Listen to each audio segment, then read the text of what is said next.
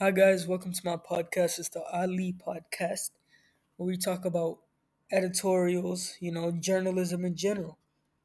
And so today we're going to be talking about op-eds or opposing editorials, right? And basically what they are is a publisher such as the Wall Street Times or the Wall Street Journal or the New York Times. They bring someone from the outside that does not work for them to come in and write an article about something that they are established and kind of, you would say, a professional in, right? So I went on to Google, and to look for my article I wanted something that I knew would be very controversial, something that everyone had an opinion about, right? So I said the legalization of marijuana. It's a very hot topic. It's still going on. uh yeah, half of the people want have, like, not half, but people, some people say they like it, some people say that it should never be legalized, right? So I googled marijuana op-ed, right? And so the first thing that came up was an article by the Daily Northwestern called "It's Time to Finally Legalize Marijuana," written by the author Lily Boyce, right? So uh to kind of do some research about what kind of author Lily Boyce is and if she's even credible at all to write such a piece, I googled Lily Boyce, and so I went to a website called Muckrack. Muckrack is a website where they take journalists and they compile all their work so you can kind of see everything they've done in one list, right? So I went onto Lily Boyce's page. She operates out of New York. She writes about arts and entertainment. Pop. She's written for Pop Sugar, Yahoo Lifestyle, Bella Sugar, and the Daily Northwestern. And looking through her articles, many of them, well, nearly all of them, are geared towards millennials and Gen Z, and based on the support that Gen Z and the millennials have given to the legalization of marijuana, it would make sense that she wrote about this. So I went a little bit deeper into her list of articles that she written, and she has talked about this legalization issue before. So I would take it that she is pretty credible.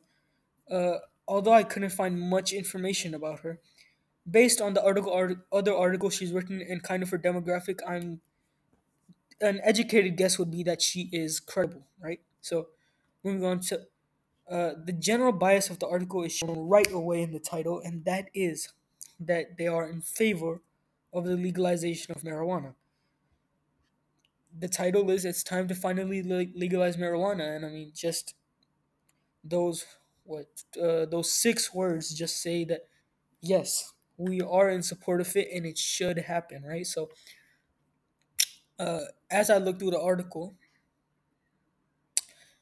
as I look through the article, it's kind of just by the language and some of the word choice she uses, you can really tell that if you didn't already know by the title, you can really tell that she is in favor of this um this legalization, this bill, just by the facts chosen. For example, she writes about Colorado saw over $100 million created in tax revenue, and if recreational marijuana were legalized, the U.S. could see an additional $131.8 billion generated from tax revenue by 2025. Right.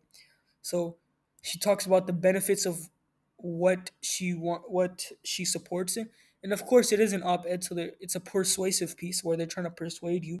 So you can't really be persuaded without facts, and because of that, she really does utilize facts throughout her whole article.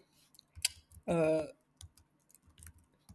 yeah, so let's move on to her use of logos, pathos, and ethos, right?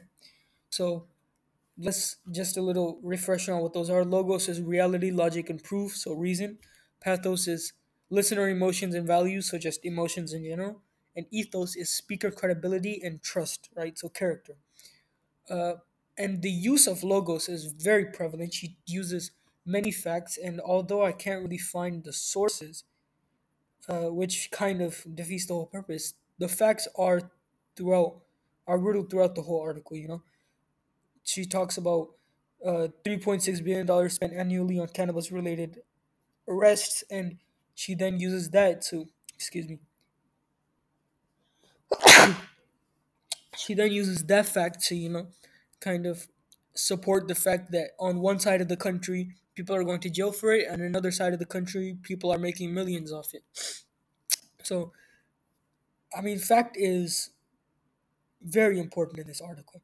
Then we got ethos, speaker credibility, although this is kind of iffy because uh, there's nothing that, I mean, she doesn't have any professional degree in this, but depending on the research that I've done, she's pretty well versed in this kind of field. Then we got pathos, and the article, just the vibe of the article is very laid back. She uses she uses chill terms when they're needed to, and she uses serious terms when they're needed to, right? So for example, this wouldn't be written in a serious article. So she writes, following this trend, imagine how many jobs could be created on a national level. So if it was more professional, they would write many more jobs could be created on the national level. But since this is more laid back and they're talking about something that is more laid back, they want to talk about imagine how many jobs, right? So that's about the use of logos, pathos, and ethos. Logos is basically what the whole article is about. Pathos is pretty prevalent in the article, and ethos is kind of iffy, but we can get to that. Then we can talk about uh, why the newspaper would want this kind of article to be published. So obviously, the more controversial, the more views, the more money. And the Daily Northwestern isn't exactly a huge organization, as it is a college newspaper. So obviously, they would tackle more prevalent issues so they can gain more popularity. And since it is a college newspaper again, they probably wouldn't have the right staff to write about things like this, so they probably had to bring someone from the outside. Once they have someone from the outside, Lily Boyce, they would ask her to write about this to so they can publish it on their website. The main reason they want it is because it appeals to the issues that are going on right now, and it appeals to what people in the age group or the demographic of the article of the publication want, right? So that's about it about the op-ed. This op-ed is, let's recap, it has a bias in support of the legalization of marijuana. Logos, pathos, and ethos are all pretty prevalent throughout the article, except for ethos. It's kind of iffy. If I dig deeper into it, which I did, but I can't really find any more information about it. Ethos is kind of iffy. And then we have why would the newspaper want this article published? Because it's a very prevalent issue, and they want to succeed. So yeah, that's about it. Thank you for tuning into my podcast, and I'll see you next time.